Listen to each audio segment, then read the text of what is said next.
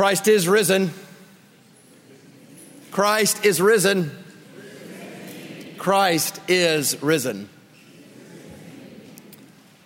The resurrection of Jesus Christ is why Christians meet every Sunday. How significant is the resurrection of Christ? What does the resurrection of Jesus Christ centuries ago have to do with us? Soon after Christ was raised from the dead, the church in the city of Corinth was not sure that it was very significant at all. The city of Corinth was an influential city, economically, culturally, much like the city of Dubai in the ancient world. It was a young church plant, obviously many new Christians, and they needed instruction, doctrinal instruction, ethical instruction. And they had some Christians in their midst who believed that Christ had been raised from the dead, but they did not believe that Christians would be raised from the dead. They were much like many of the Greeks that lived in their own city. They believed in some existence, a shadowy existence of the soul after death. They did not believe that the body would be raised. Ever the good pastor and missionary, the Apostle Paul in this letter instructs them again and again doctrinally, because bad doctrine leads to bad ethics. Wrong beliefs lead to a wrong way of life. This church had a massive doctrinal problem. They did not understand the resurrection of Jesus from the dead.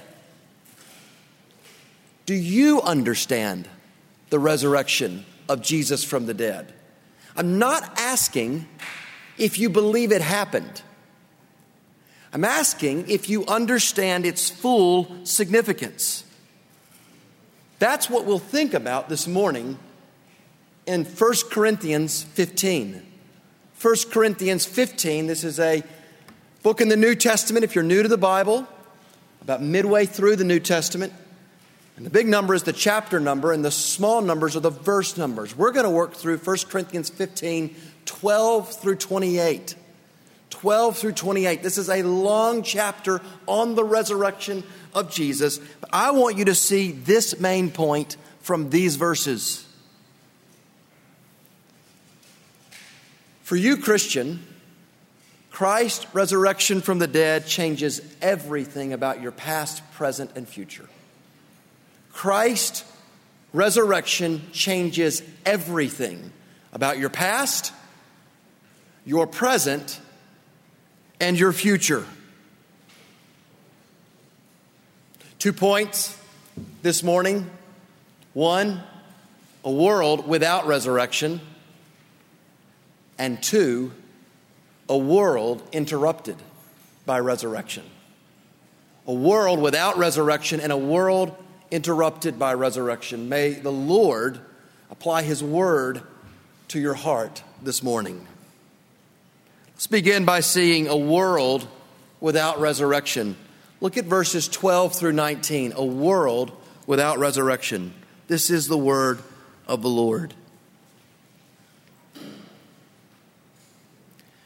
Now, if Christ is proclaimed as raised from the dead, how can some of you say that there is no resurrection of the dead?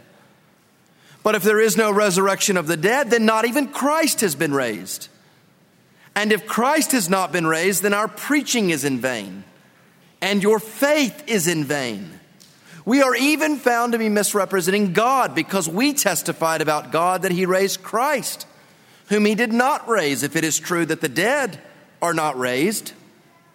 For if the dead are not raised, not even Christ has been raised. And if Christ has not been raised, your faith is futile, and you are still in your sins. Then those also who have fallen asleep in Christ have perished. If in Christ we have hope in this life only, we are of all people most to be pitied. Have you ever played or heard of devil's advocate? Devil's advocate is arguing the opposing position so that the person you're arguing with gets a bit more clarity. I would never say that the Apostle Paul advocates for the devil. But here, what's Paul doing? He's taking the Corinthians at their word that in verse 28, as some say, there is no resurrection of the dead. Now, to be clear, Jesus taught all Christians will be raised. The scriptures clearly teach that when the risen Christ returns, Christians will be raised bodily and inherit a new world. But the Corinthians didn't understand that. They didn't believe that. And what does Paul do? He says, okay, have it your way, Corinthians. I want to show you what a world without resurrection looks like. And then he makes these series of arguments. If this, then that. If this, then that. You would know this if you've ever taken a standardized test with a logic section. Paul sets up this entire scenario in verse 13 that hinges on a world where there's no resurrection. If, as you say, Corinthians, that Christians will not be bodily raised, then even Christ has not been raised. And then like a boulder, slowly rolling down a mountain that picks up more and more momentum, Paul shows all these logical consequences if Christ has not been raised. You cannot have one if you don't take the other. They're a unity, a package deal. And if Christ has not been raised, what's the first consequence? One, our preaching is in vain. When Paul says preaching here, he's specifically referring to the message that Christ died for sins and was raised. And of course, if the message is not trustworthy, the proclamation is pointless. If Christ has not been raised, preaching is in vain. It produces no results. It's useless. But if the resurrection is true, then Christian preaching is of maximum usefulness, because the message and the proclamation itself are backed by the power of God, the power of the risen Christ through the Spirit. We proclaim this message when we tell our friends or our family about the risen Christ, those who don't believe. We are doing this right now. The reason this is not nonsense, that a room full of people would sit here quietly and listen to a man standing up and proclaiming without any dialogue the truth of the Scripture, is if Jesus has been raised from the dead. Now, if he hasn't been, we're all wasting our time. Better to have stayed home. The Church of Christ hinges on preaching. And if Christ is not raised, the church fails. I have more than a hunch that the church of the risen Christ will not fail. Not just preaching that is in vain, your faith is in vain. Verses 14 and 17. Now, I want you to see that the Scriptures do not present faith as much of the world understands faith. In our world, faith is privatized. It's therapeutic. It's often viewed as something that is helpful in your own personal, private life, but it has no basis in reality.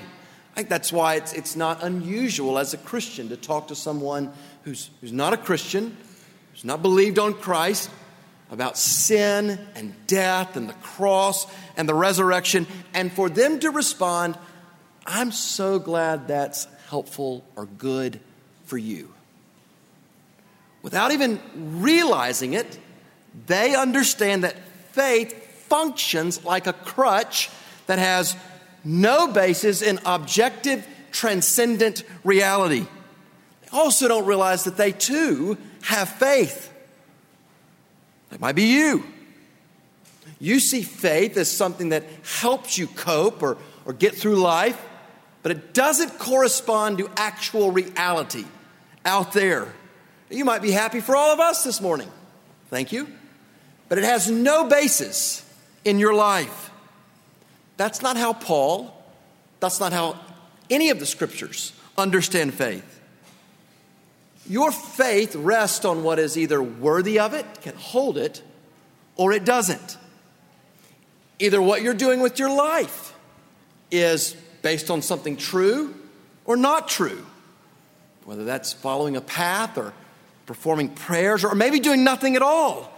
Your faith in that way either corresponds to reality or it doesn't. Paul does not say if Christ has not been raised from the dead, no sweat. Glad it's helpful. He says it's vain. It's useless. But then consider, if Christ has been raised, it means at this moment, in the present, we have real forgiveness of sin. We can enjoy real communion with the living and eternal God. Your present is eternally transformed. But if you have it your way, Corinthians, no bodily resurrection, then useless, vain faith. And even more, verse 15, he says, we are found to be misrepresenting God. We're telling a lie about God because we're announcing to the world God raised Jesus Christ from the dead. I have a feeling, if I don't know you, you would be totally offended if I told a lie about you. How much more God? If the church announced to people all over the world that God did something that he in fact did not do, doesn't it matter if we tell a lie about God? Now, of course, that is also true and a great offense to believe something about God or what God thinks about something that God does not think. Take, for example, sin. It's not loving to approve of what God says is wrong. The Corinthians are separating the resurrection of Christ from the resurrection of Christians. What part of God's word embarrasses you? What part of God's word do you hide from, or do you think that you need to just take out? Why? Do you believe that you're wiser, or the culture as it is at the present moment is wiser than the eternally good, trustworthy word of God? It all goes together. Christian faith is not like walking into a grocery store and picking what you want and leaving the rest behind. When I was playing sports growing up, our coach would often tell our team that a chain is only as strong as its weakest link. Meaning that no matter how strong a chain is at any point, if one link is weak, if it's fragile, the chain breaks. Each part mattered. The chain can be separated by one weak point. Paul is saying that the resurrection of Christ is like a chain that cannot be separated from the resurrection of other Christians, from other truths. So if Christ has not been raised, your faith is in vain. Your preaching is in vain. And we are lying, blaspheming apostles. And then notice what else in verse 17. You are still in your sins. Now, this might be the point where you think this apostle has gotten way too narrow. What does this mean? I want you to turn back to 1 Corinthians 6. Go back just a few pages. 1 Corinthians 6. Verses 9 through 11. Paul there tells the Corinthians that the unrighteous will not inherit the kingdom of God. And he gets a bit more specific to help us. He says the sexually immoral, nor idolaters, nor adulterers, nor men who practice homosexuality, nor thieves, nor the greedy, nor drunkards, nor revilers. And such were some of you. But you were washed, sanctified, justified. Did you hear that? And such were some of you. The church does not stand looking down on the world from a moral high ground. The church stands beneath the cross, looking up to our all-sufficient, gracious, loving Savior. And if there is no resurrection of Christ, all that was in your past, your sin, is not washed. You are still in your sins. And if you are in your sin, your past defines you. You cannot outrun its shadow. We could never read if Christ has not been raised. And such were some of you. What does it mean to be in your sins? It means to be under the power and the penalty of sin. So apart from the resurrection of Christ, there would be no hope of ever being out from under sin's power. Now, the strangeness of our world from the vantage point of heaven is that many people have no idea they are under the power of sin. They live their lives thinking they're free, but they are in fact slaves to sin. Now imagine this. Imagine your whole life you've been in jail. That's how you were born. It's all you know. You know nothing of the world outside of prison. You may think you have freedom when you're allowed to go to the cafeteria or to the courtyard. But in reality, you don't even know what real freedom is. That's what it's like to be in your sin. You can do nothing but sin, even when you do something good if you're in your sins. Under its power, you do the good for self-serving reasons. Sin has turned us inward when we were meant to live Godward lives. So that's sin's power. The one who's in their sins is the slave of sin. And it also means to be under sin's penalty. Sin pays wages. Its wage is death. Sin's penalty is the judgment of the very good God who always opposes evil. And apart from the resurrection, this penalty looms for everyone. So our world often sees sin as trivial, insignificant. The scriptures don't. Sin is not just the whats of your life. More deeply, it is also the whys. Now, what you do, obviously, can be sinful. But what you do can be done because of a why that is sinful.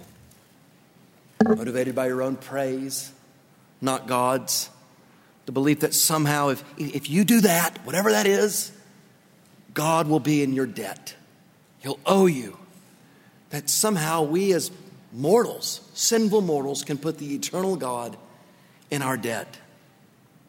And only Christianity claims that sin's power and penalty have been defeated by a man being raised from the dead. But if there's no resurrection, you remain in your sins like a prisoner who, no matter what he does, is still in prison. We would not be washed. We would not be justified. We would be defined by our past. It would not say not such were, but such are some of you. When was the last time, if you're a Christian, that the thought that your past really does not define you brought you great joy in the risen Christ? That the sin that once ruled your life has been defeated, paid for at the cross. Christian, Christ's resurrection means you are not who you were. Christ, God sees Christ. So don't run back to slavery when the risen King has made you free. The resurrection changes your past. It changes your present. But the Corinthians also weren't so sure about the future. Verse 18, Paul says, those who have fallen asleep in Christ have perished. This term, fallen asleep, is a term that Paul uses about death for only those who have trusted in Christ. So death does not mean someone has simply gone to a better place. Scriptures never say there's justification by death. Paul does not say if Christ has been raised, it's only the soul. Well, there is no existence. There's just destruction. That's what's meant here by perished. Death is it. The curtain closes forever. Our past defines us, and there's no future for us. And so it does make sense when we come to verse 19 that if there is no resurrection, a world without it, if our hope is in Christ in this life only, we are of all people most to be pitied. I think it's natural for all of us to pity entire societies. Think North Korea. People who live under a regime that is totally based on a lie. There's nothing admirable about believing a fairy tale. We would pity any adult who lives in a fantasy land. There's nothing noble for sacrificing your life for a lie. If there's no resurrection of Christ, if our hope is only for this life, it doesn't matter how many good deeds or even things that you do maybe to serve the greater good. You should be pitied because you based your life on something that's just not real. Vain preaching, vain faith, being in sin, worthy of pity. Paul will not let us have a Christian faith that does not understand the bodily resurrection of Christ. Because there is no Christian faith apart from the resurrection. To try to separate the raising of Christ from the dead from the raising of the Christian from the dead is to try to separate a chain that cannot be broken. The world is a dark place apart from the resurrection. Your life, my life, are dark places apart from the resurrection. In marriage, we rightly say that what God has joined together, let no man separate. To the Corinthians who were trying to separate the resurrection of Christians from the dead from the bodily resurrection of Christ, Paul was saying what God has joined together, let no man separate. Oh, I don't want to live in a world without a resurrection. I praise God that I don't have to. Because our world really has been shockingly interrupted by a resurrection. That's our second point. A world interrupted by resurrection. A world interrupted by resurrection. Look down at verse 20. But in fact, Christ has been raised from the dead, the first fruits of those who have fallen asleep. For as by a man came death, by a man has come also the resurrection of the dead. For as in Adam all die, so also in Christ shall all be made alive, but each in his own order. Christ the first fruits, then at his coming those who belong to Christ. Then comes the end, when he delivers the kingdom to God the Father after destroying every rule and every authority and power. For he must reign until he has put all his enemies under his feet. The last enemy to be destroyed is death. For God has put all things in subjection under his feet. But when it says all things are put in subjection, it is plain that he is accepted who put all things in subjection under him. When all things are subjected to him, then the Son himself will also be subjected to him who put all things in subjection under him, that God may be all in all. But, what an absolutely glorious word in Scripture. It tells us of another reality. Here, after the darkness of our world and our lives, without a resurrection, hear these words slowly. But in fact, Christ has been raised from the dead. The world has been interrupted by a resurrection. The resurrection is not a private truth. It's a public fact. It happened. People saw it. That's how Paul began this chapter. Look back to verses 3 through 8 in this chapter. Paul began by making clear that he delivered to the Corinthians what was of first importance, what he received, not what he made up. That Christ died for our sins, Christ was buried, Christ was raised on the third day. And then notice down at verse 5, he appeared to Cephas and the 12. Then verse 6, more than 500 brothers, most of whom are still alive. Then to James, and last of all, to Paul. Paul can say, in fact, Christ has been raised from the dead because it was not a myth made up to help people get by. It was witnessed to by over 500 people. I want you to think about eyewitness testimony. It matters. I mean, how do you know where you were born? How do you really know? Because you're relying on an eyewitness that you trust is telling you the truth. That's the same truth for something that happened yesterday that you didn't see to something that happened centuries ago. You rely on eyewitness testimony. It's either credible or it's not credible.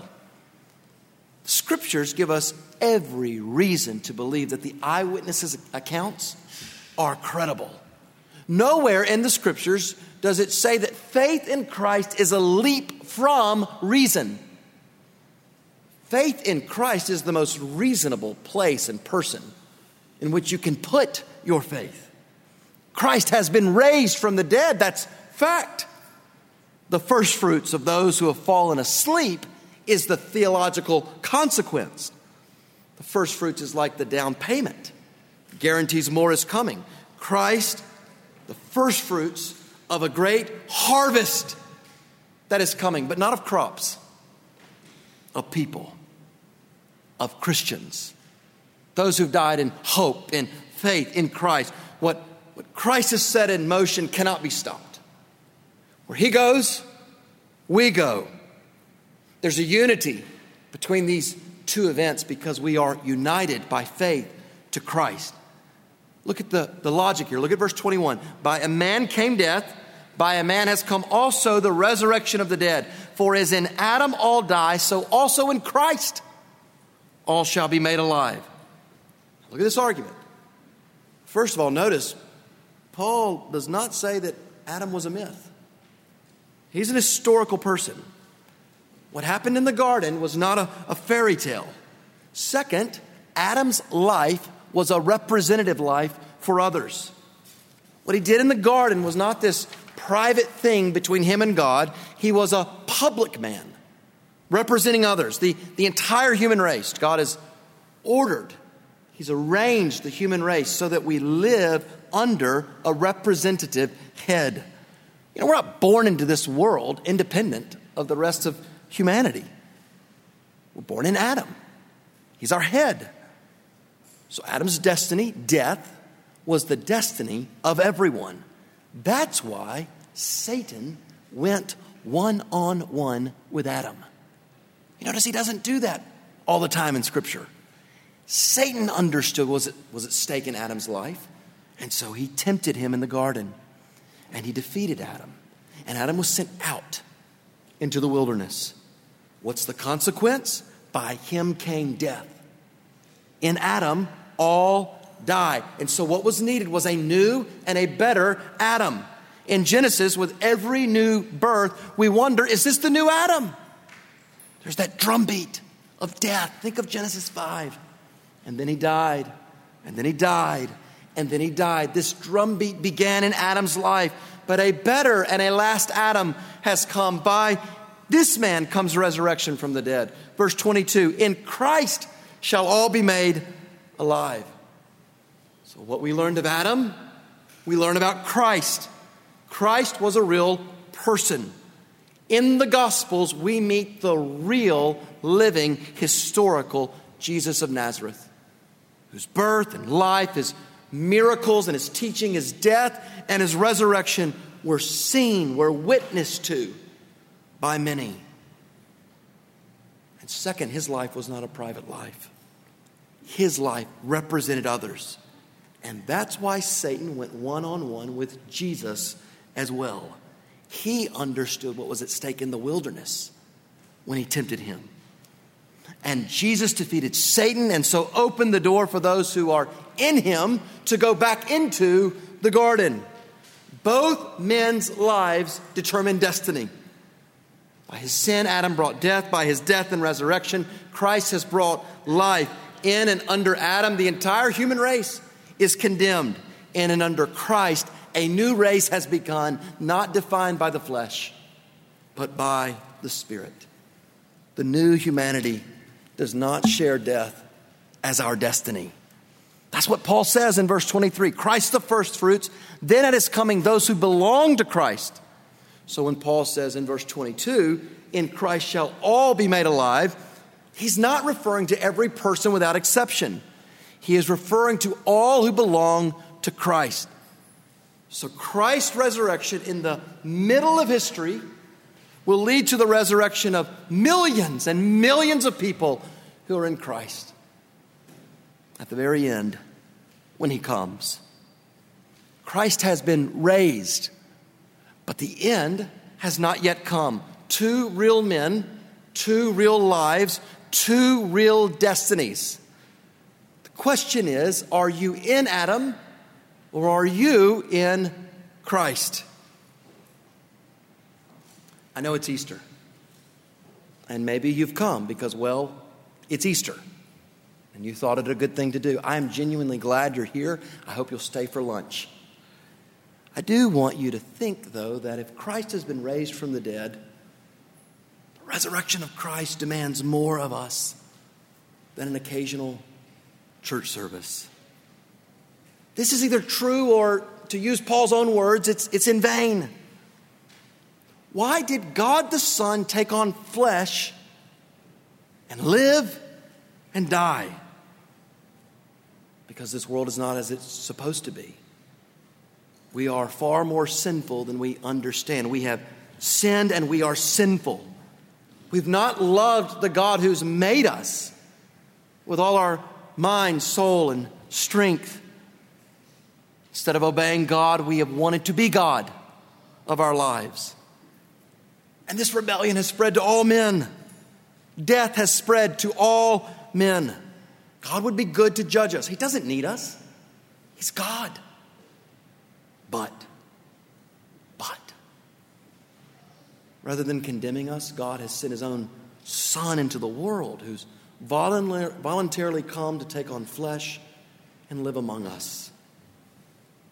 If you'd seen Jesus, you wouldn't have recognized him by his appearance. It was by how he lived his life perfectly. To undo what Adam had done. To die and to be raised for sinners. And he now reigns. The resurrection of Christ means this, that the one crucified is now Lord of the universe, a public fact. And so you cannot remain neutral to Christ. Eternal life requires absolute perfection. Do you have that to offer to God? Jesus Christ does. And his resurrection from the dead proves it. Don't try to hide your sins or cover your sins. The risen Christ loves to properly cover sins with his righteousness. Is the risen Christ calling you this morning? Repent. Believe in Christ. Forsake your own life and find life, resurrection life in him. His resurrection will lead to many resurrections. What happened that first Easter morning cannot be rolled back. The world, as hard as it might try, cannot put the risen Christ back into the tomb. And this world will not go on forever. Paul is so clear, there's an end date. His coming, verse 24, the end will come. Christ will deliver the kingdom to God the Father after destroying every rule and authority and power. Every king has a kingdom, a domain over which they reign. And then those who live under that reign. God is the great king over all kingdoms, and in Christ, God has established a kingdom. Those who have repented and bowed the knee to the risen king, trusted him, live under his reign savingly. Right now, Christ's kingdom exists in this world, even in the midst of his enemies. Where do you see Christ's kingdom? In the church. It's the church that affirms who are the true members of Christ's kingdom. It's the church through baptism that announces to the world who are the citizens of this kingdom. That's why if you're a citizen of this kingdom, you must be identified. You have to join with the church. That's how the kingdom is made visible. Have you thought about doing that here? Joining with us as we proclaim Christ and make the kingdom together visible in this place. Because in the end, at his coming, Christ will deliver the kingdom to God the Father after destroying every rule and authority and power. Now he reigns as the Messiah presently in the midst of his enemies in this world, in this present age. But in the end, he will no longer reign in the midst of his enemies. He will destroy them. 4 verse 26, he must reign until he has put all his enemies under his feet. The last enemy to be destroyed is death. Now, centuries before this text, in Psalm 110, King David wrote this. The Lord said to my Lord, sit at my right hand until I make your enemies your footstool. Not long ago, I actually saw an ancient throne in Egypt, and at the very bottom of it was a footstool, and on the footstool were the names of the king's enemies. The enemies that king had conquered. He put his foot on them to demonstrate his rule. And here's King David in that context saying Yahweh was promising the future Davidic king that his enemies would be his footstool. And what is Paul doing? He's taking that psalm and applying it to the risen Christ. So many Jews in the ancient world expected that the Messiah would come and immediately usher in his reign. What was not expected was a suffering Messiah who would conquer through crucifixion and be raised and reign in the middle of history, and history would just keep going. But that's where we are now. Christ is raised and reigning now in the midst of his enemies. He's reigning in his mediatorial kingdom, and soon all of his enemies will be put under his feet. And here is Paul saying Christ has put his enemies on notice. Even the last enemy, death. Death is not anyone's friend. It's not just a releasing of the soul peacefully apart from the risen Christ from the body. It is an enemy. It is the last enemy. What a sign that we live in a fallen world, that death is normal and resurrection life is strange. Death is the interruption to this world that was created for resurrection life. Do not ever drive past a graveyard or a funeral and think that's normal. Death is terrible. We were not made for death in this world, and we are not who we once were. Can you imagine the day that is coming when death is over? The day when death is a memory forever, when you will never hear again that someone has died. The resurrection gives you total permission to imagine that day. More thinking on that day will make us more faithful. In these days, the resurrection frees us from living in the present as if it's just ultimate, thinking that we have to get as much as we can out of this world or our lives before death. Death will be destroyed. It will not have the last word in this world. God will put all things in subjection under Christ's feet. So what does it mean in verse 28? When all things are subjected to him, then the Son himself will also be subjected to him, who put all things in subjection under him, that God may be all in all.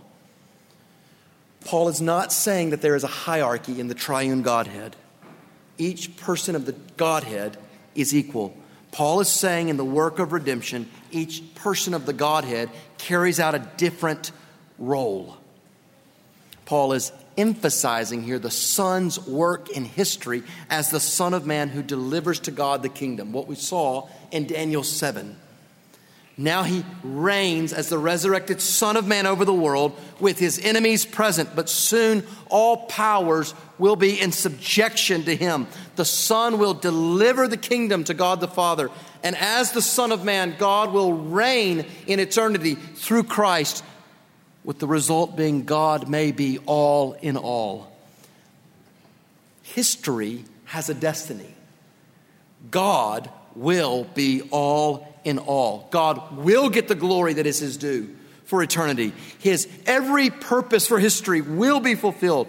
And we who are in Christ, united to him by faith, will be raised to reign in that new world. The resurrection changes not just your life, but the destiny of the world.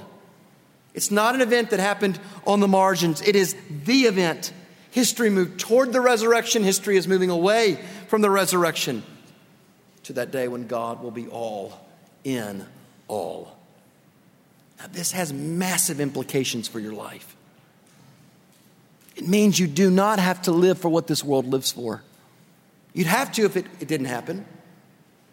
You're now free to lose your life because this world is not ultimate. This life is a preparation for life, a quality of life that at this present moment we cannot fathom. Lose your life. Christ has been raised. I wonder what you spend your money on, or you spend your life on, or you give your time to, or what you actually believe. What does that say about what you think about the resurrection of Christ from the dead? The resurrection frees you to live faithfully for Christ's name, to make his name known, to be obedient to Christ. Although it's unnoticed now, it tells you it will not be overlooked then. The resurrection frees you to lose your life because the resurrection means you will get your life back. The resurrection also means, it guarantees, all things must work for your good, Christian. All things. Did you see how Paul is speaking here of the divine necessity of what must happen? He must reign until all things are in subjection to him. When all things are subjected to him. Because you're united to Christ by faith, you will go where Christ goes. All things must work for good for you. That circumstance in your life right now that you don't want to be in, the resurrection means it is working for your good. The part of your life you don't like, that trial that won't end, that is so confusing, in ways you can't fathom right now, working for your good. The resurrection means that we can simply rest, trusting that while we don't know how, we can simply believe everything will be okay. More than okay, glorious. If God can raise Christ from the dead, he can work your circumstances for unfathomable good. And the resurrection means so clearly, Christ wins. That's the destiny of history. God will be all in all. That a great public victory is coming. We can suffer now. We're free to let the world go by, to know no gain nor loss, but to live our lives beneath the cross because our head is going to take us where he is. You ever notice how when the scriptures speak of the glory that is coming, the assumption is that we will think too little of it? Not too much. We think too little of our great salvation. We think too little of how radically the resurrection has changed the world. Does the resurrection of Jesus of Nazareth rest in a little way on you? How will the certainty of the resurrection of Christ change your week next week? Will you choose obedience? Or will you choose something lesser that is more alluring? Will you take that risk when your comfort tells you to take an easier way? Oh, Christian, live as if victory is coming, because it is. Easter means we're not to be pitied at all. Easter means that what God has done in the world and His salvation really is too good to be true. Except it's true. Astonishingly, in Christ, we're going to inherit a whole new world. I think at Easter, Christians often think we've got to defend the resurrection of Christ to the world. There's certainly a place for that. But did you notice in this chapter what Paul is doing? He is defending and unpacking the full truth of the resurrection of Christ for the church, for us. If we fail to grasp the fullness of the resurrection, the world will never see its power. The resurrection means that our preaching and our faith are not in vain, and neither are our lives or our labor. This is an astonishingly long chapter. Paul is defending and proving and unpacking the resurrection. And then I find personally the conclusion of the whole chapter so surprising. Look all the way down to verse 58. Therefore, my beloved brothers, be steadfast, immovable, always abounding in the work of the Lord, knowing that in the Lord your labor is not in vain. The extraordinary reality of the resurrection of Jesus Christ changes the most ordinary things about your life. In the Lord, your faithful labor is not in vain. Your ordinary faith, your ordinary labors in the Lord will one day, if we believe this, will lead to something extraordinary. Soon, faith will turn to sight. And for all eternity, Christ will be all in all. Live in view of that day, because in fact, Christ has been raised from the dead. Christ is risen. Christ is risen. Christ is risen.